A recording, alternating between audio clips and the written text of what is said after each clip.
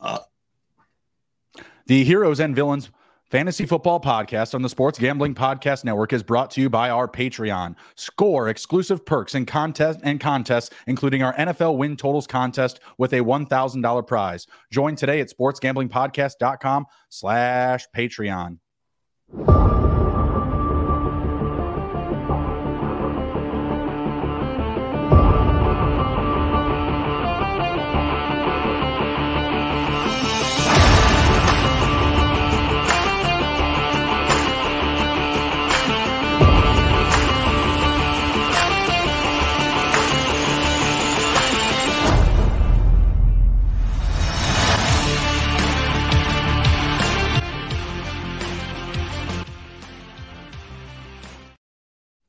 D-Gens assemble. Welcome to Fantasy Football Heroes and Villains. I am your host, Justin Bruni. Joining me, as always, is my co-host and partner, Mr. Andrew, the TD King. Rob, happy Thursday, sir. How we doing? Happy Friday Eve. Oh, yes. Happy NFL Football Day, baby. It's back. Is that what they call it, NFL Football Day? I don't know. It's just what I called it all day. It's what I had it in my calendar, NFL Football Day, just so I remembered that there was actual NFL football on the night. Yes, may only be the Hall of Fame game, but as a sicko, I love myself some football, man. I don't care what it is. So it was exciting to start watching this game. I mean, the game's not off to a great start, but I mean, hey, that's all right. We're still in it. We're still able to see a couple of flyers that people have been talking about throughout the offseason for best ball. So I am all right with that. Feels good, baby. Let's go. Mike Robb shouting out that we're on opposite ends of the camera here. He would prefer if you were on my side and I was on your side. That's okay. That's all right. Flip it around. I'm not going to bother with that. You know, that was just the the StreamYard giving me a hard time. You know, you see Wayne's World basement down here.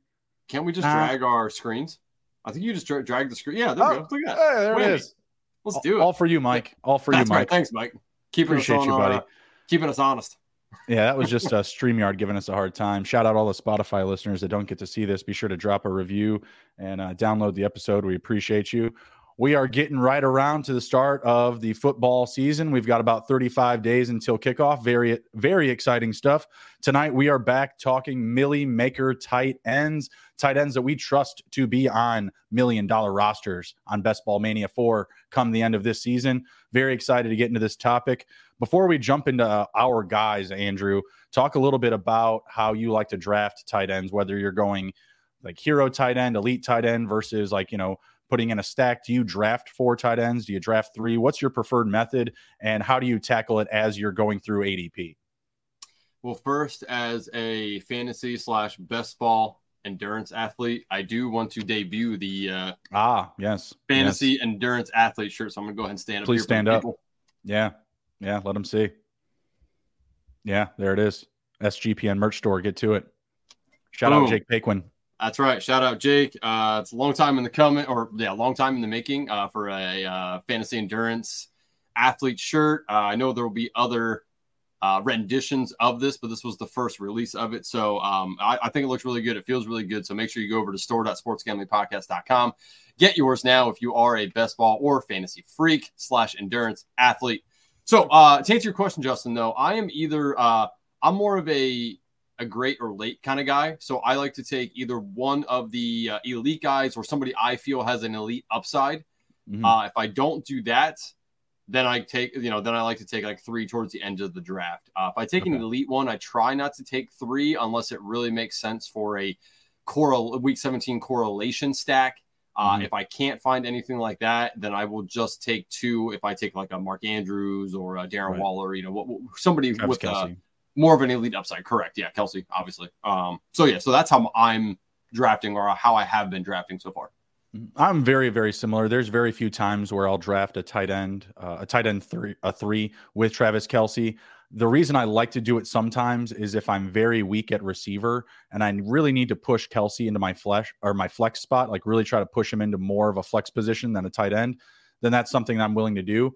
Tell the people why they shouldn't be drafting 4 tight ends, because I am seeing so much of that approach right now as the casuals are starting to enter the lobbies more frequently here. I'm seeing, 4 quarterbacks, 4 tight ends, and, at a lot of points, I don't mind it because I'm scooping up, better values at running back and receiver. But tell the folks why that's a bit of a misstep in best ball and in this, large gameplay format, hundreds of thousands of people. Well, for starters, I mean, going 4 tight ends is not optimal because of the positional. How do I explain? So the tight end position scores the least amount of points on average. So why fill your team with 4 of the guys that are going to not really score a ton? I mean, are you really going to, unless you're taking a Kelsey or an Andrews, you're really not going to have a guy on your team that's going to score a ton of points potentially. I mean, there's really not a lot of guys on a lot of tight ends anyway that have that elite upside. There's Hockenson may, Waller may, Pitts may, right? But I think Andrews and Kelsey are the safe bets. If you already have one of those guys, why are you taking 3 more guys? There'd be no way that all 3 of those guys are going to outscore Kelsey on a given week. So there's no reason to do that. I don't even think you should draft 4 if you're taking, all of them at the very end. If you take the last 4 rounds and draft tight ends, I still don't think that's optimal. 3, fine. 4's too many. With that said, I did see, and I cannot remember who put it out, but there was some data brought out about advance rates with 4 tight ends. Wasn't as bad as you thought it would be, but it still wasn't awesome. I'm never going to do the 4 tight end. That's just too many to, I mean, you can only start 2 of them potentially, but unless you're going Kelsey and Andrews or Kelsey Waller or something like that, you're really going to be hard pressed to find a week that both your tight ends would put points up on the board for you because one of them would have to fill a flex spot, right? So it's just not optimal, especially when a position that scores on average the least amount of points on your team.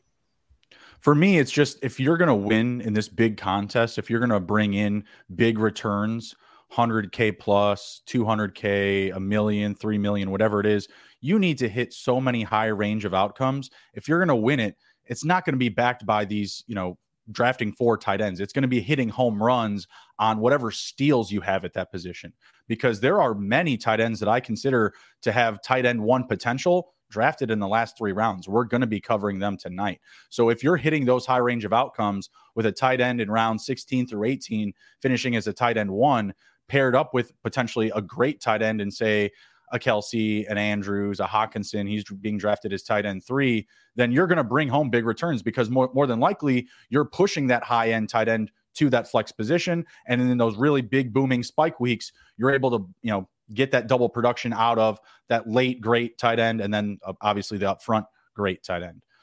Before we get into our picks here, I did want you to, dive through one of our big sponsors here. Yeah, and I do agree with Mike on that. I think that's more of an optimal strategy in weekly winners as opposed to, Best Ball Mania or Big Board or anything like that. But as you alluded to, the Sports Gambling Podcast is, let's do the Patreon here. It's sitting here. I think it's really important for people to know about the Patreon. So let's do the Sports Gambling Podcast Patreon. Sports Gambling Podcast Patreon is perfect for the diehard DGen like you and me. Sign up for the Patreon to get access to exclusive contests, including the NFL win totals contest with a $1,000 first place prize, plus a monthly SGP Stories podcast and ad-free uncensored show highlighting the best stories from decades of being DGens. There's even a Discord channel just for the Patreons itself. The Sports Gambling Podcast has and always will give out all their picks for free. The Patreon is a great way to support the network and fight back against corporate gambling. sportsgamblingpodcast.com/Patreon. That's sportsgamblingpodcast.com/PATREON. Do your part. Join the Patreon. Yes, sir. Plus, you get a cool little thing on the Discord. It changes colors. It says SGPN right beside your name. It's pretty cool. Oh, nice. Who is your first Millie Maker tight end of 2023? Maybe a high exposure tight end or just someone that you firmly is going to believe, or you believe, is going to be on $1 million roster come the end of the year. So the way I took this question when you proposed, what our topic would be is I kind of looked at a couple of recent boards I drafted in, looked at where the tight ends are going and thought to myself, where are some tight ends on here that I feel give you a good value to be able to be elite elsewhere while also having a good upside at your tight end? So first one on the board and always sticks out to me is what seems like we might as well call him Mr. Uncoverable, and that's Darren Waller. Darren Waller recently, on average, is going around 7 in the draft thing here. I think he has more upside than George Kittle, than Dallas Goedert. I would say on pace with Pitts and just behind Hawkinson. I really have I would have Waller as my 4 right now. I just think that his touchdown upside on a team that has no established wide receiver, his what seems like great connection with Dan Jones already. I mean, hell, they had to take him off the field so that Daniel Jones would start throwing to other people. I just think that connection's there. And if this man can stay healthy, I mean, a couple of years ago, we saw that he was awesome. He was one of the elite tight ends in the National Football League. And, facto, he goes to a new team that actually wanted him, wants to utilize him, what I feel like in the red zone, probably more than people may allude to. He seems like a very good value right now. I don't think this is a tight end either that you need to force a Dan Jones stack with. I think he's an okay tight end just to have by himself, maybe take a week 17 correlation with him. But Dan Jones, I feel like this, he's going to have a good value in round 7.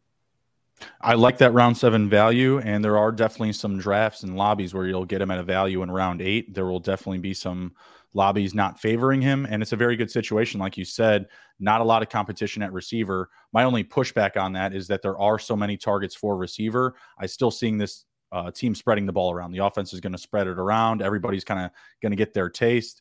I do like the ability to stack as well. I mean, these late round receivers that you can stack him with are practically free. Darius Slayton, Jalen Hyatt, Isaiah Hodgins. I don't know if you really want to go any deeper than that right now. Jalen Hyatt's getting a lot of hype in camp. I'm not really big into drafting Sterling Shepard, Wan'Dale Robinson. And then, of course, if you spend your first pick on Barkley, this is another really solid comeback or bring back pick to pair with him. And another pushback that I do have is just my uncertainty of Daniel Jones' efficiency in the passing game. He's still going to, run with his legs when things are, not going his way, right? Like he's still going to push the ball down the field using his legs. He only threw for 15 passing touchdowns last season. How far can he really progress, beyond 15? Like even if he hits 24, that's a significant improvement. But is that a booming type of season, for Darren Waller? What does he really get out of that? Two things I can push back on a little bit. One, there's not many tight ends that I think can lead their team in potential targets and touchdown catches. I think Darren Waller fits that mold. With I have a rebuttal to that with my next pick, but all right. Okay. Second thing is that how did Josh Allen perform his second year with Brian Daboll? Much better than his first year. Yeah, but I'm not going to consider Darren Waller Stephon Diggs. That's a different level of an addition. I think that's agree. Kind of a stretch. I know where you're going with that, and being able to process that playbook, that extra familiarity. Yeah, you're 1,000% correct. That's a check mark. That's a plus sign for him. But I think that the situation is just far different because he already had Saquon Barkley there, and the team really produced well on the ground. And I thought that brought a very significant positive outcome for Daniel Jones last season. I feel like they're going to continue to roll with that same type of projected offense, putting the ball on the ground first. And that's my big pushback here. I totally understand what you're saying. Daniel Jones should be better. He should have a better familiarity with this offense in year 2. Again, just how far can he really progress? Like the high range of outcomes. What's the most passing touchdowns you think Daniel Jones can throw this year? Probably 23, 24, somewhere in there. Okay, so 8 to 9 more. Yeah. Okay. I think that's in the range of outcomes for him. I truly do. I mean, again, do you think that they're going to be leading a lot of games? Probably not, right? That's He's true. probably going to throw the ball. I'm not saying he's going to get there. I just think that that's probably his ceiling is somewhere right around that 23 mark. With that, if I'm correct on that, I feel like Darren Waller can obtain double-digit touchdowns, but more realistically probably be around 7 or 8. Feel like at 7 or 8, I feel like that pushes him into the top 5 category. No, that's fair. And where he's going in round 7, I really like that value. You're being able to sit on the tight end position. You're not rushing, to get one of those elite guys. But he is still a tight end that I would consider backing up with another 2 tight ends. I don't feel like he's fail-safe or in that elite category. We've seen him be that guy with the Raiders, but I'm just not sure that he's going to get that same type of volume with the Giants. Like that's just my big pushback there. And I guess the guy that I would rebuttal with as far as like total receptions, touchdowns, outside of course of Travis Kelce. I mean, he's practically, a wide receiver, right? Right. Yeah. Mike Robb for the Spotify listeners saying Andrew blink twice if Kramer's in the room, making you say this. I'm on Kramer's side of the boss bet between him and Sean with the Dallas Goddard. I do think Waller outscores Goddard this year. Hot take. So a round ahead of him, I'm going to just dive in with Kyle Pitts. He's coming off the board as tight end 5. You can get him anywhere in rounds 5 or 6. He did finish as a tight end 1 in his rookie season, and I have no issue drafting him at his ADP. You can get him typically anywhere from 8 to 10 picks after. I've seen plenty of lobbies fade him or just fade the position kind of in that same draft range, prioritizing running back and wide receiver in that draft range, or a Justin Fields or a Trevor Lawrence, whatever it may be. So I've been getting him at value, and he's actually decently high on my exposure list. I have him, let's see here. Those are rankings, not my exposure list. I have him at, is that 8? 1, 2, 3, 4, 5, 6, 7, 8, 9, 10. Yeah, he's in the top 10. I feel pretty good about that, though. Spending a fair amount on him, about 11.5% of my draft stock, $300. So I feel pretty good about that. Did finish as a tight end 1 in his rookie season. And yeah, Drake London, he's competition. Bijan is competition, but it's tough for me to still argue that those guys would just straight up lead the team in receptions. And when we get into the scoring zone, if this team's going to continue to score points with frequently, or more so than last season with the QB change from Marcus Mariota to Desmond Ridder, I have to believe that Kyle Pitts is going to be a big benefactor of an improved offense, a more efficient run game, and just getting into scoring territory more often. I've seen a lot of pushback on it. Oh, I'm not ready to get hurt again. But at the end of the day, he's healthy. He looks fine right now. And people are projecting their offense to be better than it was last year. Marcus Mariota taking way too many inefficient shots downfield. Desmond Ridder, very good at processing. His process ability is one of his best traits coming out of college, being able to articulate Arthur Smith's playbook onto the field, and having, again, another year similar to Daniel Jones in a new offense. I think it could bring in high returns. I can easily see Kyle Pitts finishing, as a top 5 tight end. Yeah, you're not going to hear much of a rebuttal here on me. I like Pitts. I'm in agreement with you. Pitts and Waller feel similar to me. A Waller you can get usually 2 rounds later-ish. I would just rather just take Waller in that scenario. But yeah, I mean, I agree with everything you just said about Pitts. I mean, we saw what he did his rookie year. I mean, there's not too many tight ends that come in that do that. So obviously he's special. His hands are fantastic. I mean, we saw it in college. Right. So I have no rebuttal there. I just, again, the value is a little better on Waller. And I feel like they're in similar spots. But I like that Pitts. I mean, really, besides Drake London, they don't really have anybody. I mean, they have Bijan, of course. And don't get me wrong, Bijan's awesome. But in the passing game, behind London, I mean, it's Pitts, right? So I really think that Pitts has a high floor. I don't say high floor. He has a high ceiling. Between Pitts and Waller, who do you think has a lower floor? Waller, just based off of injury. I mean, I know Kyle Pitts was hurt last season, but still, I mean, we've seen that just be a more consistent narrative for him. Okay. All right. No, I respect that. I don't know. I'd have to really dive deep into who I think has a better floor. But yeah, I think that they're similar. I'll just take the value on Waller. Fair enough. Before I get into my next tight end, I do want to tell the good people here about Underdog Fantasy. This is where we are doing all of our drafts. Underdog Fantasy SGPN is brought to you by Underdog Fantasy. The NFL season's right around the corner. And Underdog Pick'em is a great way to get down on a ton of NFL player props, and also is available in a ton of markets, plus plenty of opportunities to win in their daily MLB contest. And of course, make sure to enter Best Ball Mania 4, where first place gets $3 million, $15 million total up for grabs. Head over to UnderdogFantasy.com. Use our promo code SGPN for a 100% deposit bonus up to $100. That's UnderdogFantasy.com. Promo code SGPN. Okay, and we're back. Party on, Andrew. Party on. Show wing. So, I'm going to give you a double here. Hello. I think it's the Bills tight ends, both of them. Now. I've changed my tune a little bit on Kincaid. Am I buying into the camp hype a little bit? A little bit. A little bit, eh? Yeah, I was solely on Dawson Knox for a while, and I still really like Dawson Knox. The value between the two is solely on Knox. I'm not going to fight that at all. All the values on Knox because, I mean, again, he's going Let's see. On average, the last 4 drafts I looked at, round 16 for Dawson Knox, round 12 for Kincaid. So I would prefer the Knox part of this. But if Kincaid is playing anything of a slot role for them a little bit, I think Kincaid has a good shot at outperforming where he's going. I think just taking a shot on either one of these guys is smart for a few reasons. First off, it's a team that's probably going to score a lot of points. That behind Diggs and Gabe Davis, it's unknown who the next in the pecking order truly is. Sure. I like James Cook a whole lot, so I think he has a good season this year probably. So I think that one of these guys could potentially fail. One could be a really good value. I'm not sure exactly which one it is. Again, the Knox value is better than the Kincaid one, but Kincaid just, man, he's kind of polarizing a little bit. I think that this year to me is kind of turning into one of those, it's going to be more of a unicorn year where normally we see tight ends of the rookie status kind of suck a little bit.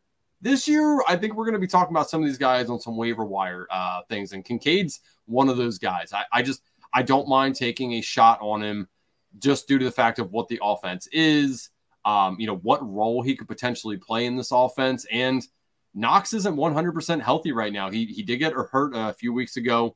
So I think that if Knox, again, happens to get hurt and is out for a longevity or a long time throughout the year, Kincaid going in the 12th round is going to look a lot better at that point. So I don't want to make the case for one over the other outside of Knox's value. I just think it's smart to take one of them in your drafts.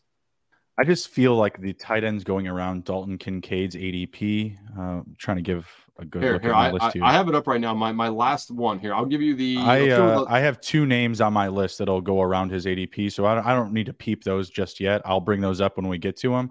I'll just do my breakdown between Knox and Kincaid. Even if Knox is a little bit banged up, it says he's back at practice a day ago. His ADP is 60 spots after. Talk about having that familiarity, in the offense. He's going to have all the check marks, in my opinion. Dalton Kincaid might have a spike week here and there, but at his ADP of 129, tight end 12 is an unproven rookie.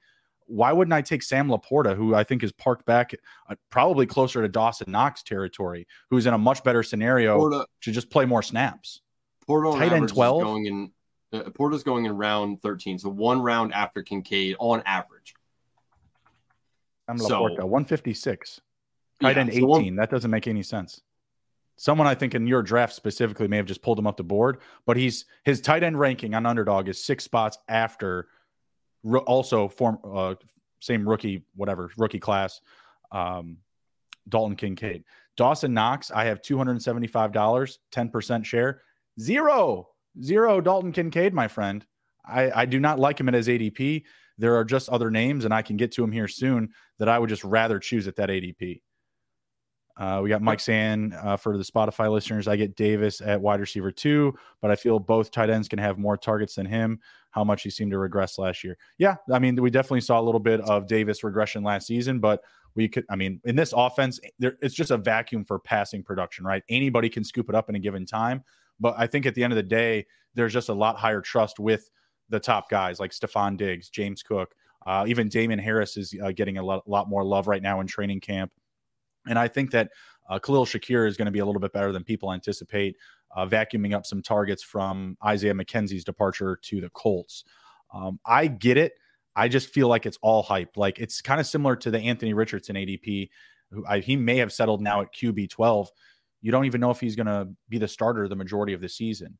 So I feel like I'm just paying too much of a premium for Dalton Kincaid at tight end 12. Again, like I prefer all of the guys. I mean, like I just told you, I don't have any shares of them. So, of course, all the other guys I'm going to list, these are all top exposure players for me. Before we do, why don't you tell the good folks about Underdog and some of our benefits over there? You want me to tell them about Underdog again? Oh, yeah, I guess we already did that. My bad. I was looking at the time thinking we were over. I was like, hey, man, I like Underdog a lot, too. If you want, I can say it twice. My bad. Greg Dulcich, ADP 126, tight end 11, one ranking above Dalton Kincaid. I feel like that's a much better situation. He's going to play the majority of the snaps for the Broncos this season. You already have a little bit more upside. May you rest in peace, Tim Patrick, in fantasy football. So, I'm sure he'll get on the field again, but there just seems like more and more upside is swinging in favor of Greg Dulcich. I'll have another name after this as well, but just kind of giving into his value. He's going anywhere between rounds 9 and 11, and I like that situation far more. Okay, I do want to read some stuff off here to you really quick. I'm looking at the last year fantasy tight end finishes. But from any person who or any tight end that scored under 90 points that started at tight end 9, which is Dawson Knox. He had 87 points last year. Again, this is standard. You know what? Here, I'll switch to PPR. No, let's go half PPR because that's what Underdog is. So that's what I'm Underdog. Okay, so let's take anybody from 115 points or less. That starts with tight end 10 at Dalton Schultz. From 10 all the way down to 20, that's only a difference of 30 points throughout the year. That was close. It's not that many, 30 points, and this is half PPR. So the point I'm making here about the points, and because you're saying about Dalton Kincaid being tight end 12 right now, is the difference between 12 to like 20 or 22. It's not really that much on a per game basis. You're making my point for me, bud. Yeah, but I feel like taking the shot on somebody, it's the devil you don't know in this instance instead of the devil you do on some of these. The devil we know is rookie tight ends. And if they're not in a situation, if there's not a clear path to production. Didn't you just tell us about Kyle Pitts 2 years ago? Yeah, but that is the unicorn. Come on now. Like you can't call every rookie tight end Kyle Pitts. He was Laporta. He was being comped to a receiver. I like Laporta more. I like Laporta better? more because of his ADP, 1, and 2, he has very little competition for targets outside of Amon-Ra and Jahmyr Gibbs, who's a running back. There's a clearer path to production. He doesn't have which one of these teams is going to score more points? Oh, that's probably still the Bills, but I'll take by that how much? By I'll how take much? that bet all day. Can I get a margin? Can I get like a? What's the margin you'd want? I don't know. I'd have to look it up from last year. Like, give me like a good, a good number to attack here. But I feel like, I could take that bet. But you got to give me a spread. I feel like that's not going to be fair. Well, I mean, is the reason I would say the Lions spread in best ball? The reason I would say the Lions stand a chance to be, within a specific spread is because their defense is so bad. You know what I mean? Like they're just going to have to score points. They're going to be playing from behind a lot. Oh my God! Guess what the margin was? Guess what the margin was last year? 80 points. I don't know. 2 points difference. The Lions scored 453. The Bills scored 455. So who's laughing now, pal? Whoa! Still. And again, that's not me saying like, oh yeah, rush to Sam Laporta. But if I'm drafting a rookie tight end, I don't want to do it at tight end 12. I just don't feel that comfort level there. If I'm getting him, do it at tight end, what is it, 15? What's Laporta? It was 6 spots back. It was tight end 18. Okay. Well, the difference in fantasy points between those two might be 15 points, maybe. Right, exactly. So give me the value, Andrew. Again, you're making my point for me. Give me the value. I think the point that we truly are making here is that I think it's okay to take one of these rookie tight ends in this range. It is. Because it is. I mean, now are you telling the people that they should be drafting Laporta as your tight end 1? No. Okay, yeah, because I'm not making that point. I'm not making that point for Kincaid either. That is I don't super think that scary. Should be your 1. Yes. No, that is super scary. And if you do have those guys as your ones, then you might need to draft 4 tight ends. Don't do that. But your last 2 picks or whatever, your next 3 picks after that, you need to be looking at tight ends for 2 solid picks there. I don't think that it's terrible to get Kincaid. I just feel like the price is just so overvalued because of the offense that he's in. People look at the roster. They see, a lot of opportunity because who else is going to catch the ball other than Stephon Diggs and Gabe Davis? I'm with you. I'm saying James Cook is going to get his. Dawson Knox is going to get his. We've seen Dawson Knox have plenty of spike weeks in the past. So I feel like there's a lot of opportunity there. Sorry for my video lagging here. I've been clicking in and out, hoping I can get some stability here, but it seems like it's still going pretty hardcore. But no, those are not situations where you want to go naked with, 2 tight ends, including a rookie tight end, period. It doesn't matter who it is, whether it's Laporta, Kincaid, or any of these other guys. But again, at tight end 12, that is very expensive, in my opinion. I brought up Greg Dulcich. I'll throw you another one before we kick it back to you and say Dalton Schultz, who we've seen in situations where he's just been absolutely peppered with targets. And in a Houston Texans offense where I don't see much competition, maybe Nico Collins, I'm sure Robert Woods is going to, be a heavy starter on snaps until the wheels fall off, but there isn't a lot of competition there. And you can kind of trust a safety valve, low A-dot tight end with a rookie QB more so than I feel like, again, Dalton Kincaid in a situation where you're battling Dawson Knox constantly for, scoring zone touches, for just snaps in general. I feel like that's a much safer scenario. Tight end 13, ADP 137, so about 8 or 9 picks after Dalton Kincaid still. No significant argument there. No, not really. I like the offense. I think it's going to be better. I truly, I don't really have much of a rebuttal there. I mean, it's not somebody I've drafted a lot of so far, but it's not somebody I'd shy away from either. I just usually there's other like wide receivers and running backs I like to take around him. That's why I don't have a lot of exposure to him. Sure. But I truly don't have a big rebuttal there. I think it's a fine value play on a guy that has some larger upside than some of the other tight ends going around him. He went in round 12 in this last draft I did. This guy was in here last time and talking to us as well. Sports Spotlight. This has nothing to do with the tight ends, but I do want to address it for him real quick. No, he's got Kelsey in there. He does have Kelsey in there. That's funny. Assuming this is PPR, who are you taking? Eckler, Kupp, or Kelsey? The answer is Kupp. Okay. If it's straight up PPR, I think Kupp's the answer. If it's half point or standard, it's Eckler for me. If it's tight end premium, 1,000% Kelsey. But I don't think I can take Kelsey over Eckler or Kupp, to be honest. Good answer, Andrew. Thank you. Knocked it out of the park. Yeah. You want my next homie? Yeah. Who you got? So far, I've gone through Pitts, Dulcich, and Dalton Schultz. Yes. My next guy is Trey McBride. Currently, usually around 17. Couple reasons that I like him real quick. First off is how many guys on the Cardinals truly scare you to soak up all the targets? I don't think there's too many of them there. You got Marquise Brown. I'll draft Marquise Brown at ADP occasionally. I don't like doing it, but a lot of times if I'm going wide receiver heavy, I can get him as my 4th or my 5th receiver. So I don't hate that. Rondell Moore is a guy that I like to get well after his ADP, which I've done many times.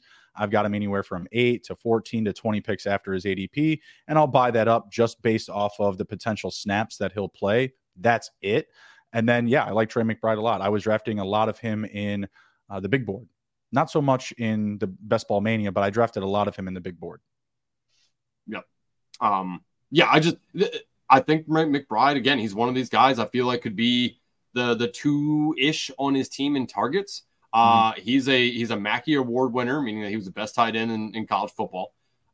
He's on a team that doesn't really have a whole lot of breadwinners, shall we call them, on the team. I think that they're going to be behind in a majority of their games. And he plays the position that it doesn't really matter who's at quarterbacks. I don't care if it's Kyler. I don't care if it's Colt McCoy. I don't care if it's Joe Schmo off the street. What happens when people get in trouble? They look for a guy close to the line of scrimmage. That's probably going to be the tight end in this instance. And the tight end's always a reliable guy, right? I just feel like, out of these names who went around him in this last draft, tell me if you take any of these guys over Trey McBride. Hayden Hurst. No. Luke Musgrave. No. Michael Mayer. Maybe, but no. Hunter Henry. No. Jake Ferguson. Yes. Okay. That was the one, too, that out of all these guys, the other guy was Isaiah Likely that I'm like, I could take Likely over McBride as well. McBride will play more snaps. I respect the Likely love. It's just that he plays behind one of the best tight ends in the game, and they have more depth at receiver. If he had another year of experience and they still had a similar wide receiver room to years past, we could have a little bit more hype on him. But people keep saying, oh, he's an injury away from a top 10 tight end season. Yeah, so is Taysom Hill. Okay, chill out. Like anybody is. Yeah. Jonnu Smith is if Kyle Pitts gets hurt. Stop. Like, come on, please. I don't know about that. Go ahead. Go ahead. Yeah. Anyway, so just to finish my point on Trey McBride, I just think he's in a good spot on a team that doesn't have a whole lot of things. I think he's going to soak up targets on the team as well. And again, he came out of college a very good tight end. For your probably last tight end on your team, you could do worse. I truly think this guy could be a part of a team that wins a bunch of money. And again, they played the Eagles week 17. The Eagles are probably going to crush them. He might just soak up a bunch of targets. Playing for a draft pick. He might just soak up a ton of targets. So Trey McBride, round 17, draft him. You're welcome. For reference, Zach Ertz, their other tight end, he's on the PUP list right now. I had a dream he was traded to the Washington football team. Zach Ertz. Please never. No. At the trade deadline? No. I don't think that's terrible if he's healthy. That's awful. I'd much rather just stick with the rookies or the young guys on Washington or Logan Thomas. I want nothing to do with, as my one buddy calls him, Zach. I think he's like very similar to Logan Thomas, if not worse or better. So, all right. Anyways, we got Sports Highlight in the chat asking about Dallas Goedert or Hawkinson. Give me Hawkinson at or before ADP. Give me Dallas Goedert after ADP. I think that's a very translatable pick of the two. Yeah, I don't think you turn down either of them, but they're going in a different range, right? So it's not like they're going right after each other. You usually don't have to choose between the two because they're going in a separate range. But yeah, I agree with you. It is not Goddard for me. Get a little bit more value out of Goddard because of the offense that he's in. Obviously, A.J. Brown, Devontae Smith, they're going to clean up some high-volume targets, but I like the potential for Dallas Goedert in the scoring zone. The problem is that you have just a bevy of running backs there. DeAndre Swift, Rashad Penny, Kenneth Gainwell. Boston Scott will probably get his random 2-touchdown game at some point. You know what I mean? So that's just a lot to look out for there. So I want to get him a little bit after ADP. Watching the Browns. Checking in with us. Yeah, I figured he was watching the Browns. I took the Browns to win by 1 through 6 points, man. This is not cool. I can tell you, Kellen Mond does not look like the guy they want to have as the backup there. At least in this game, he did. Well, yeah, they're sitting super good. That's why I made the pick like 2 days ago. I didn't really care. It was like a $10 pick. I used free DraftKings dollars. So what are you gonna do? Yep. I use the other half of my free DraftKings dollars for my season long props. All right, my next guy here. Let's go to my number 1, my most exposed tight end. I'm going to double down on that round 17, Andrew. Tyler Conklin of the New York Jets. Buddy can ball, has no competition for touches, snaps, getting on the field. He's going to be now playing with the most efficient quarterback in the last decade in Aaron Rodgers. This is a very good situation. I like Allen Lazard in theory, but I see an opportunity and a path to production for Tyler Conklin to potentially be second in the team in total targets. Aaron Rodgers is going to play safe with the ball. He's going to hook up with his guys that he knows well, but he's certainly going to have more production than Randall Cobb in the passing game. Obviously, Garrett Wilson being healthy is going to be a big part of this. If he's not playing well and up to the standard, then the offense may flutter a little bit. But if you do see like a prolonged injury for any of those receivers, enter Tyler Conklin. I think he's in for a big year. He's been oddly efficient, actually, these past few seasons. I think he's had 87 targets in back-to-back seasons, and he's caught, I want to say, between 57 and 58 catches, somewhere in that range. He's been pretty reliable. They haven't invested in any other tight ends via the draft, free agency. I think it's a very good opportunity, and just someone I'm staring at in round 17. There's zero movement on this guy. He's just been camped out in the same ADP for weeks, months. It just hasn't changed. I'm all about him right now. Tight end 23, ADP 188 coming off the board anywhere in round 16 to 18, depending how aggressive your league is getting with tight ends. He's someone that I'm comfortable taking as my second behind a great tight end and maybe an Andrews or a Kelsey or a Hawkinson. And I feel like I'm a rich man when I get him in a grouping of 3. Yeah. Again, not much of a rebuttal that you're going to hear from me here. I like Conklin. I agree with everything that you're saying. I don't know if he can become the 2 on the team. I think the 3 is definitely in the realm of possibility.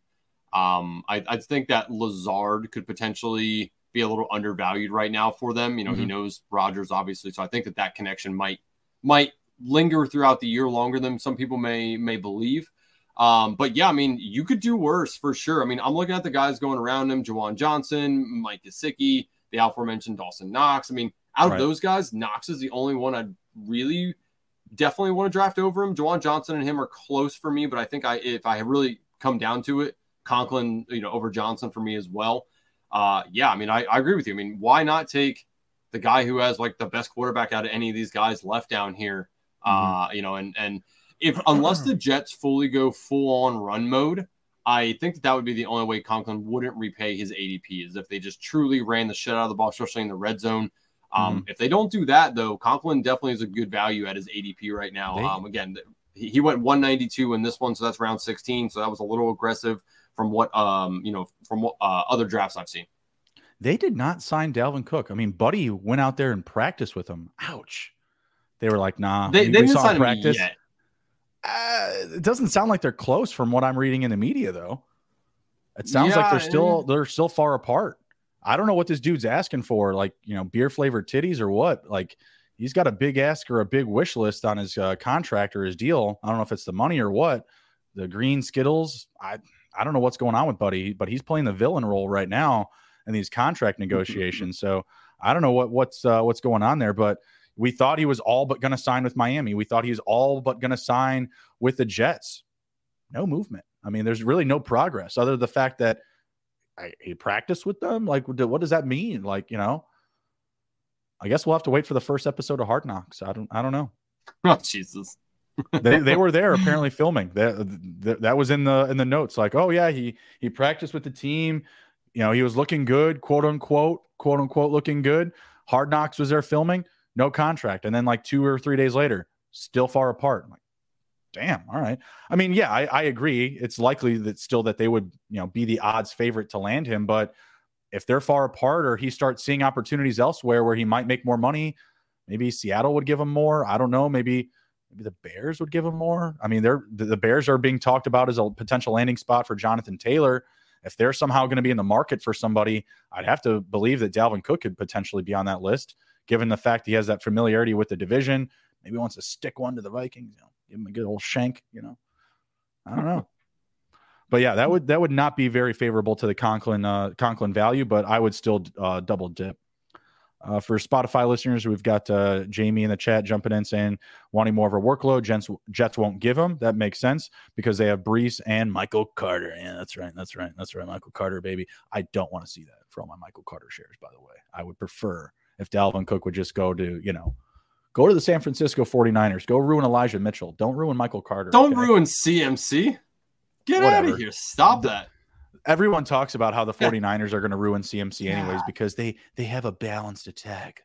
Elijah Mitchell will be his. The balanced attack is they're going to split how often they throw it to him and let him run the ball. I mean, hey, that's what I want to believe. Shanahan's going to.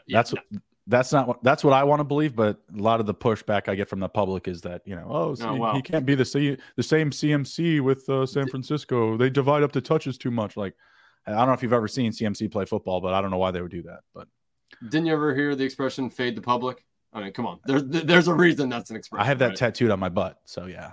Nice. Yeah, I see it in the mirror in the morning. Right. Oh man, you look at yourself in the butt. Nice. Okay. Yeah. Okay. All right. Yeah. Yeah, we got two different plays here. So who's your next guy? I have one more grouping of people I want to talk about, and then I have one solo guy. So I guess I'll go with the solo guy real quick. And again, I've been beating the drum for him, and it's only going to get a little better because his ADP has now fell. But Chig Okonkwo, I can't quit him. I just keep thinking you got to do it.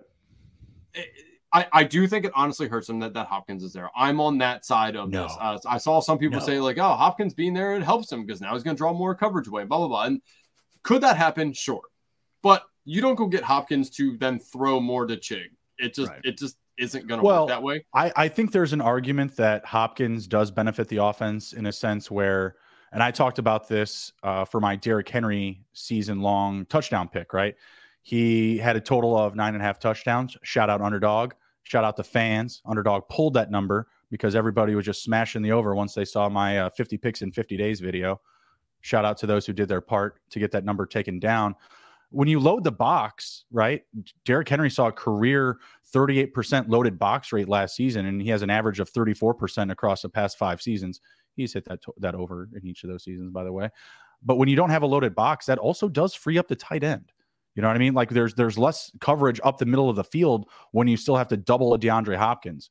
And dare I say, you may have to get a little bit more coverage on Treylon Burks too. Buddy's looking solid in training camp, just saying. So I do think that there is an argument there that he helps the run game and the middle of the field type of passing routes, which should elevate Okonkwo's value a smidge. But when we're talking about total volume, we have to recognize he's going to take a hit. I think the efficiency is going to be there, but I think the volume has to take a hit. Yeah, and that's what I'm getting to is, I don't think the upside is there anymore for him on both touchdown and catches. I still think he can be pretty efficient with his catches, so I don't want to fully fade him now, especially because his ADP is much more friendly than what I've been getting him all season, so that kind of sucks. But yeah, I'm definitely buying the dip. I've seen him go into the 150s. I've seen him in the 160s once or twice. Generally, I think his ADP is like right around like 136, 137, somewhere in there. I think getting him anywhere after that is still a value, because if you're taking Chig, you're probably already realizing that you're going to take 3 tight ends. I am completely fine with Chig still being one of my 3 tight ends. I still think that there's upside for him, just not the upside of where I thought he could finish as a tight end 5, 6-ish before. I think now he's going to be pressing to get to 10. It's still viable, but it's not as viable as it once was. But I still think that it's a good value pick for a guy that was awesome last year when they gave him work. And all this takes is one Treylon Burks asthma attack, or he can't get on the field again, or whatever the case may be. I'm saying it's a possibility. It could happen. Stop it. We're just one maybe injury away from Chig being right back in that, tight end 5, 6, 7 range. So again, Chig, I've said enough about him throughout the season, throughout the summer here. So Chig currently going ADP about 136, 137. Take him anywhere after 140 and feel all right with it. I have a lot of these guys. I have, DeAndre Hopkins, 15%, 425. Treylon Burks, 325. That's 12%. Fourth highest exposed tight end, Chigoziem Okonkwo, $382, 15%. I have a lot of these guys. So yeah, if one goes down, the other stocks go up. Also have a lot of Derrick Henry, I believe. Where's he at? I think the same type of range. Where's Henry? Oh, he's my second. Yeah, 600, 22%. Love that ADP. So I do want to. I've seen some people say this exact same thing to me about Chig. Was like, he didn't play a whole lot. He didn't play a whole lot majority of the season. But if you look at his last 7 games where they actually started to throw him the ball, if you take what he scored on average in those games and put it through a whole season, he would have finished as tight end 6. He's definitely the best tight end on the team. He will be the tight end. So Jamie, just potentially give him a shot, especially now that his ADP is lower than it has been. I don't think he said give me Higbee over Chig. I'll take that bet. I'll take that bet all day though. I don't think that's. I think you're going to need the spread there, bud, because Higbee, if he's playing in all games, if he's healthy, that's really just a bet if Higbee's going to finish the season healthy, because he was Matthew Stafford's guy in that offense last year. When OBJ wasn't there, he was cleaning up a lot. He was getting screen passes. It was kind of ridiculous at a certain point. And then the wheels just fell off of that whole offense. Kupp, Higbee, and Stafford, they all got hurt. All 3 of those guys were hurt coming the end of the year. So I would side in favor of Higbee in between those 2, just based on the potential of total snaps played and just on volume. I mean, Van Jefferson, Puka Nacua, or Higbee. Higbee has a lot more familiarity with Stafford. I mean, Van Jefferson, I'd say a similar amount, but Stafford was looking his way often. Yeah, I'll still take Chig. That's fair. I just think he's way more efficient. He's more athletic by far over Higbee. I understand Higbee has the reliability with Stafford, and has the presence there that he's already established. Safer floor. I agree with that. I think it's a safer floor, but I don't think his upsides is as high as Chig's could be. True. Yeah, I don't know. I'll still take Chig over Higbee. I will still, at the value, take Chig over Dulcich. I do think Dulcich could score more fantasy points than Chig, but at the value of round later, I'll still take Chig. On average, Higbee has scored at least 30 more fantasy points on the underdog platform, 30 more points per season across the last 2 seasons. Tough. Tough. Chig reminds me of when Hooper was relevant. Hey, fighting for that tight end 1 position, Austin Hooper. Leave him be. Jamie, don't pick on poor Austin Hooper. It's not his fault. He can't read a defense. So we have included pretty much like my top 5 here. Tyler Conklin, Dalton Schultz, now Chig Okonkwo. I've got 2 left that I want to definitely get out there. I've got Taysom Hill, man. I mean, he's coming off the board as tight end 19. He's not a tight end. He's every position. He's a receiver. He's a running back. He's a quarterback. He's a tight end. Call him whatever you want. The guy's a unicorn. 141 fantasy points last year on Underdog, 124 the year prior. Even if he regresses to anywhere from 100 to 115, that's more than Chig finished with last year, more than Tyler Higbee's finished with the last 2 seasons. I think he's an immense value just because you have no idea what he's going to be on any given week. And I love getting him in 3 tight end sets on my Underdog rosters. I think there's very little threat to that. You're only going to be favoring the spike weeks. And as long as you're backing that up with like some mid-round tight ends, I think you're pretty safe. Like if you went after, let's say, Evan Ingram, Taysom Hill, and then one of these late flyers that we've discussed, I think you're in a good situation to attack spike weeks in general. I think the right outcomes can fall in your favor to bring in, profitable returns. At least get you, to the advanced rate, at least get you to the end of the year, like a 1 or 2 spot in your league. Because if you're going with that approach, then you're cleaning up on running back and wide receiver ADPs.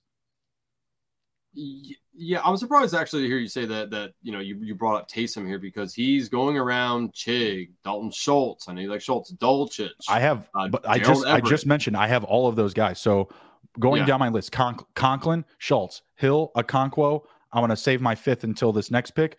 But then after that, Ingram, Dulcich, Njoku, Pitts.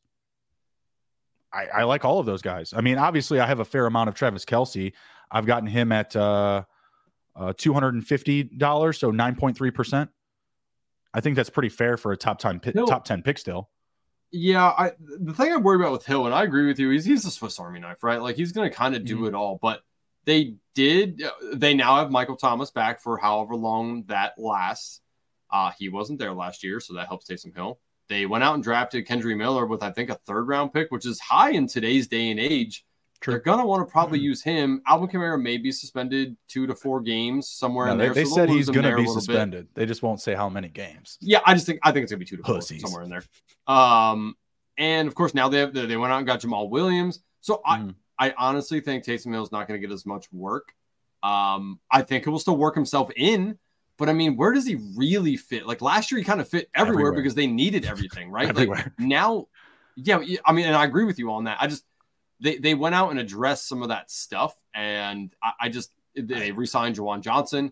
I think it's going to be hard for him to replicate what he did because all those opportunities aren't just there for him anymore. They can be taken up by other players now. He has 12 rushing touchdowns in the last 2 seasons. It's just difficult for me to believe for them to not use him because they're also paying him a lot of money. And I believe that what he provides, the team at the most, like his best asset is just the disguise ability of play calling. He is such a disguise factor. Like he's just a wild card. You never know what he's going to do. He could just play decoy. He could just play possum on a lot of play calling. And when you're not expecting it, he's going to punch one in. I would expect them on the goal line to give him the QB sneak over Derek Carr. Because why wouldn't you? Why would you let Derek Carr fly into the pile when you have Taysom Hill, who's a much bigger athlete, fucking rugby player? True, but why don't you just put Jamal Williams in there? He just showed us that he can obviously do that pretty well. Offensive line in Detroit. Better offensive line, in my opinion. I don't think he can bring home the same type of results. I mean, I don't think he'll bring home the same type of results because they don't need him to here as opposed to what the Lions did. Mm-hmm. But I still think he's good at it. I mean, he don't. So again, even if you made massive regressions at his ADP at tight end 18, I still feel really good about it. Jamie up in the chat, to his point, you don't want to get him unless he's your 3rd tight end. And I'm totally good with that. That's what I want to do. But there's also just a lot of guys that I like in round 17 and 18 where I feel comfortable taking him as my 2nd. I don't want to go into the season with 2 tight ends on my roster, and one of them is Taysom Hill. I don't want to go into the season with 3, but Taysom Hill's my 1. That's not what you should be doing. But getting him at value and stacking him with better talent and just being, hey, I'll take the spike weeks and that's it. Because that's how you're going to get high profit returns in Best Ball Mania, is very random, high valued outcomes, like high projection outcomes. It's not just going to be, oh yeah, Jamal Williams racking in 14 rushing touchdowns. That would be great to see, but you would need Alvin Kamara suspended a long time. You would probably need an injury to Keandre Miller. And I just feel like because Hill has been in this offense and because, again, they're paying him a lot of money, like if anything, he would need to get cut for him to regress massively. But I just don't see that happening. Before we get into your grouping, because we'll just kind of go, this guy versus that guy, whatever, I want to bring up Mike Gesicki. He is my number 5. Mike Gesicki finished as a top 10 tight end before last season, as tight end 9 and tight end 7 the 2 years prior. I don't like Hunter Henry anymore. Hunter Henry is not a guy that is going to give you any strong or significant yak. He is a guy that can be a big target in the red zone, but I just don't feel comfortable with Juju Smith-Schuster, Devontae Parker, and saying that, oh yeah, this offense is just going to be fine for the wide receivers. Whether it's Mac Jones, Bailey Zappi, I feel more comfortable going after a potential target hog in Mike Gesicki, and I feel like it's a big potential for a bounce back season for him. I don't know. You're grimacing over there. I don't know why. I feel like the opportunities are going to be coming his way. I mean, I'll start off with a good shout out Penn State, Mike Gesicki, Penn State alum. I like where he went to college. Yeah, that's the good for him. The bad is I think the Patriots outside of Ramondre Stevenson suck. I don't hate Hunter Henry as much as I don't hate Hunter Henry as much as you do. I think Hunter Henry is still a viable option. I mean, he did do well for them last year, for all intents and purposes. The year prior he did well, I thought. Yeah, 2 years ago he had 9 receiving touchdowns, and last year he had 2. And he regressed by about 9 catches, 100 or so yards. Like, if he's not hitting that high range of outcomes, like potential to double digits, you're not getting really much. And even in that season, he's getting 3 catches and a touchdown.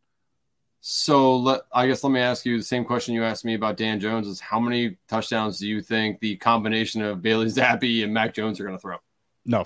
Very fair point. I don't believe that Gesicki is going to be a touchdown hog. I think that he can be a target hog in that offense because, again, Mac Jones, he wants safe plays. He wants safe route running. He's not going to want to push the ball downfield to Juju Smith-Schuster constantly. He's not going to want to make big splashy plays with Devontae Parker, but he's trying to stay on the field. Give me the safety valve in Ramondre. Give me the safety valve in Gesicki. And you know what? You're probably right. In between the 20s, it's probably the Gesicki show. Come the red zone, Hunter Henry is a big body target and has a lot of familiarity with Mac Jones. But again, when you're looking at potential yards after the catch, I'm going Gesicki all day. He has a much bigger upside, in my opinion, with what he can do after the catch versus Hunter Henry. I mean, the wheels are falling off, man. There's only so much he can have left in the tank right now. And that move, getting Gesicki, I think, being how familiar they were with him, seeing him play for the Dolphins, he was just completely mismanaged. I'm sure he left a bad taste in people's mouths last year, but that was not the offense for him. I feel like this is a very friendly situation for a Gesicki type player that can act as kind of like a wide receiver tight end combo. Yeah, and in underdog though, half point PPR, I do like to focus a little bit more on touchdown opportunity. So again, I think that's probably why I'm more partial to Hunter Henry. Sure. We're splitting hairs here because these guys are going in round 16 or later. I mean, a lot of these are just lottery throwaway picks anyway, right? Round 17 for Gesicki, yeah. Yeah, well, in this last draft I did, he went 188, which was round 16, so he was bumped up here a little bit. But yeah, right. Round 17 again, we're splitting. His ADP is 189, so I guess if that person was kind of naked, round 16, yeah, right.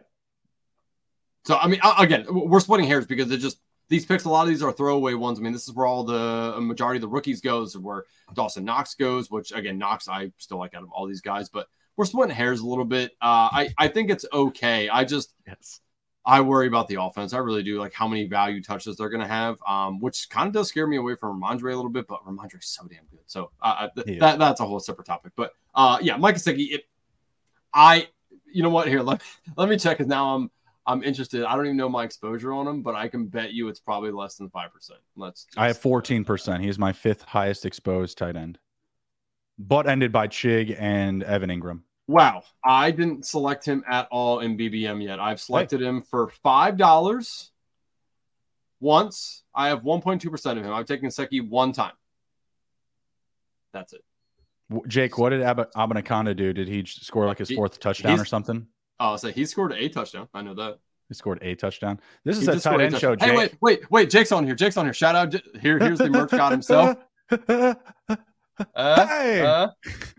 Again, hashtag fantasy endurance athlete. If you are like us over here at SGPN and are a freak, love best ball, love fantasy, then you can be a fantasy endurance athlete. Go to Sports Gambling Podcast store.sportsgamblingpodcast.com. Get your fantasy endurance athlete shirt today. It's comfy, looks nice. Jake put a little Easter egg on the guy. That little guy there. You can't see it. It's really hard. But for the Spotify listeners, Andrew is taking his shirt off and waving it in the air. I should just take it off and hold it here. But on the little guy on the top there, on top of all the steps, which again, it looks like steps. If you look at the endurance, looks like steps. Shout out Jake. He designed this. Cool dude. But he put the little fantasy football logo in the middle of the guy's shirt on the very, very top of the step. So again, shout out Jake. It's pretty awesome. Jamie was wondering about Jelani Woods. What are your shares of Jelani?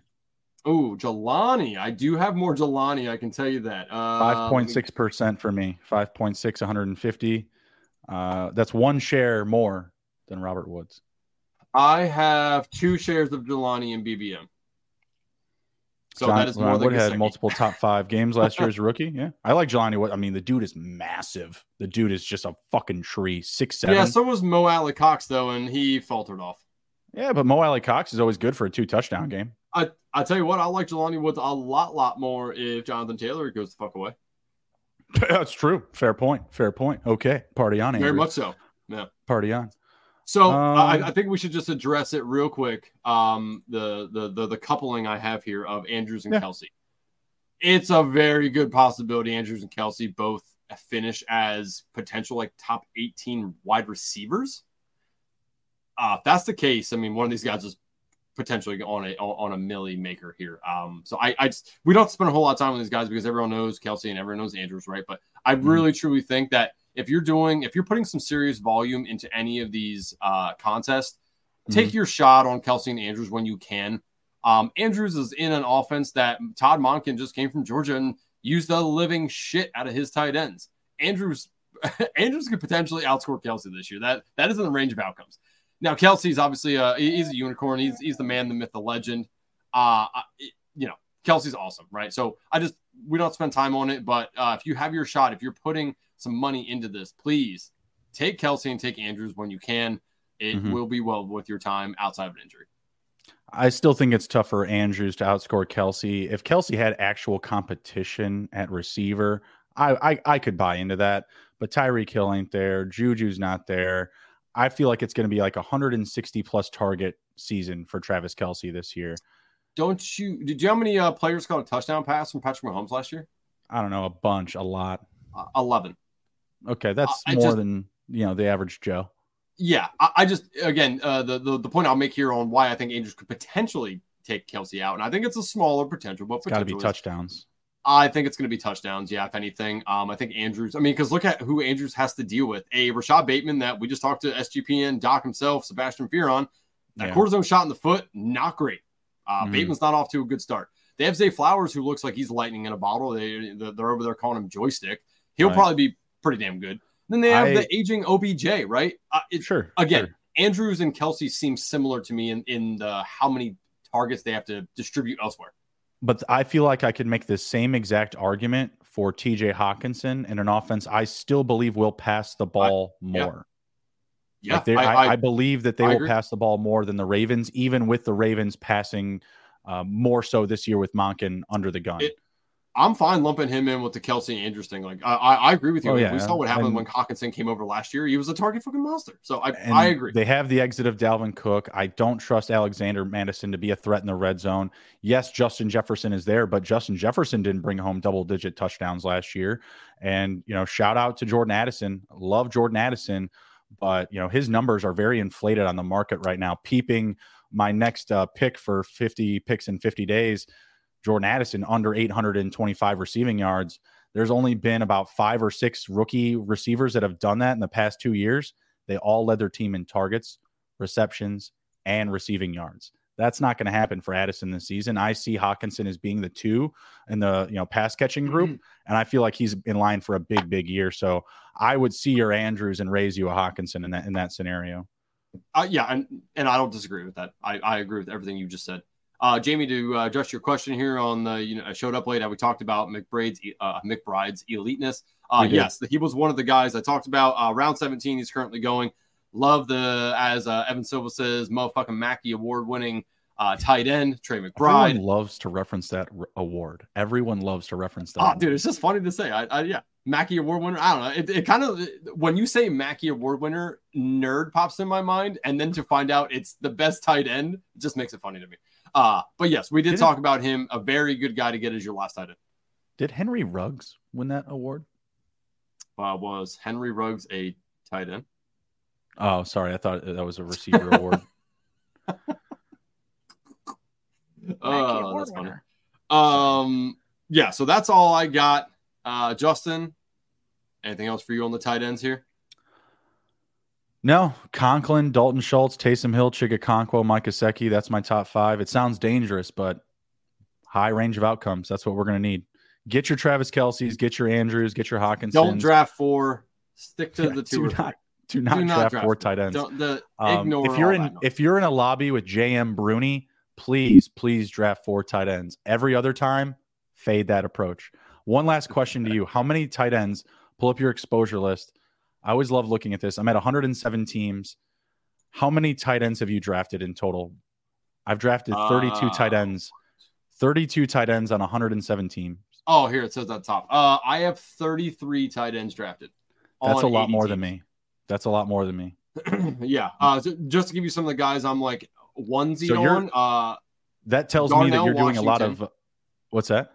Oh, your exposure. Go ahead. Yeah. I was just going to give you a couple guys that like I've drafted like once or twice here. Mm-hmm. Darnell Washington, who is the backup in Pittsburgh. Luke, again, if I've drafted these guys, it's because I have the quarterback and or team stack or week 17 correlation. Luke Musgrave, Luke Schoonmaker, however you want to say for Dallas. Obviously Mike Gesicki on there. Jake Ferguson and Higbee. Those are the guys I'm all under 4% on. You want to hear my my $25 tight ends? Mm-hmm. You're gonna laugh pretty hard at one of these names. Logan Thomas. No. I probably have him more than $25. My $25 tight ends, meaning I've drafted them once in 107 drafts. Pat Freiermuth. Ouch. Ooh. Isaiah Likely, shout out. You had mentioned him earlier. Damn, son. Once? That's it. Once. Oh, man. Cade Otton. Okay. Luke Musgrave. Drum roll for number 5. Jimothy Graham. Whoa. The camp hype, man. I just got straight wood on that shit. You looked at me like I was crazy when I said I'm looking at the Dalton Kincaid hype, and you're over here with the Jimmy Graham. I just thought it was fantastic. God. No, if I win $1 million and that's because of him, like I will lose my mind. Like he is just one of my favorite fantasy players of all time. On the team, getting some buzz. I was like, it was a last round pick. I had to take my shot. I just felt like it. But yeah, when you tell me that you've drafted more tight ends than me with less teams, you're doing a lot of 3 tight end builds. I'm doing a lot of 2 tight end builds. So we'll see how that works out. We'll see how that works out. Like I said, I'm great or late, and normally I go more late than I do great. So yes, I feel like earlier in the offseason I was doing more of the 2.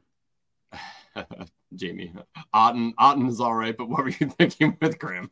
That's now honestly, in your 150 that you're going to get to. How many Grahams are you going to have? Is it just one Teddy Graham, or are you going to go more? Probably just that one, dude. Yeah. Okay. Then that's respectable. That's fine, right? Like, why not take? Like, I have Darnell Washington. I'm never going to. I'll tell you the team. I got the team right here. I did it the other day. It was 2 drafts ago. Quarterbacks: Geno Smith, Derek Carr. Running backs: Derrick Henry, your boy Antonio Gibson, A.J. Dillon, Khalil Herbert, Zeke Elliott. Not even on a team. Jimmy Graham's on a team. Tyreek Hill, Devonta Smith, Christian Kirk, Drake London, breaking the bank, breaking Twitter, George Pickens.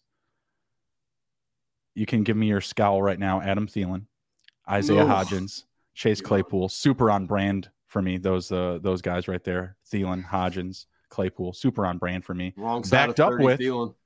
Backed up with elite tight end Kyle Pitts, Tyler Conklin, mentioned him already, and Jimmy Graham. Kyle Pitts, could have been Conklin, worse. Jimmy. Feel pretty good about that. At least you have Graham on a 3 tight end build and not a 2 tight end of course. build. No, you can't do that. No, you can't put him in with a 2 tight end build. No, come on. Like there's like when you're taking a shot, like there's always a means to make a practical shot, right? Like I just got my first share of Michael Wilson today, and that was backed up with, Stephon Diggs, Jalen Waddle, Chris Godwin, Treylon Burks, Juju, DJ Chark, and then I got Jalen Hyatt and Michael Wilson. Like if I'm going to take a shot, I got to be stacked up, right? Like I have to have exposure for reliable starters, right? So there's always an opportunity and there's always a time and place to take a stab. Rather draft Rucker, Harrison Bryant than Jimmy G. Hey, Jimmy Graham is burning down Twitter right now. Just saying. The highlight tapes are there. They're buzzing about him in camp. But yeah, like I said, just one of my all-time favorite fantasy players. Great callback. Golden Grams was like one of my fantasy team names in a keeper league for 4 or 5 straight years. Love me some Jimmy G. I can't wait for him to tear down a goalpost in preseason. It's going to be amazing. I'm going to be rock hard. Keep it in your pants. Yeah, I'll try to. I mean, the neighbors they're going to be upset about it. You're going to be able to see it through the windows. Jesus. What's that guy doing in there? He's just watching football. Just watching preseason football. That's all. All right. We are going to head out. Appreciate everybody jumping in the chat. Jamie, Mike, Jake, appreciate you all. I do want to say one last thing real quick. Want to put everyone on alert. Both I'd rather take a shot on Tony Gonzalez and come back to me. Jesus. I think Tony Gonzalez is singing the national anthem for week 1 for the Falcons. So yikes. I do want to let everyone know now that we are in August, draft day 3 is upon us. August 17th, starting at 3:00 Eastern, going 24 straight hours of best ball drafts on Underdog. So August 17th, 3 p.m. Eastern through August 18th, 3 p.m. Eastern. Me and Kramer up here will be going all 24 together, staying awake the whole 24 hours, hopefully. So please join us. We are doing a bunch of raffles, giving a bunch of stuff away. Essentially the whole thing is donating money to a charity. This year it is the I'm Able Foundation. You can go ahead and check that out. We'll be releasing a bunch of stuff on our Twitters, and in the Discord as well. So, make sure you're looking out for that stuff. If anybody wants to jump in, feel free to jump in for 1 draft or 24. It doesn't matter to us. It's always appreciated if you guys can donate a little bit of your money to try to help some people who are in some bad circumstances. We greatly appreciate it. And we do have some pretty cool prizes from stuff from Pete Overzet. I know everyone who's playing best ball knows Pete Overzet, all the way through to stuff coming from regular, SGPN. So we have a bunch of different stuff coming in, looking forward to it, and appreciate everybody who joins us for those 24 hours. Appreciate you guys for jumping into this show. Be sure to check out draft day 3. Going to be an awesome experience. Jamie saying he's going to jump in. I'll definitely be involved in a heavy amount of drafts that night. It's going to be a lot of fun. We're raising money for a solid charity, so be sure to make some donations, enter yourself to win some prizes. It's going to be a lot of fun. It's a great experience. And hey, it's 24 hours. Like if you miss it, the night, you can catch up in the evening. You miss in the morning, catch up in the evening. It's going to be a great time. There's no excuse to miss. You got 24 hours, baby. That's true. That's it's like being on the clock for 8 hours, right? In your dynasty league. Yeah. Eventually, you just got to check in. Eventually, you just got to check in. Exactly. All right, we're gonna head out. Take care. Be well. Be good. If you can't be good at it. Peace.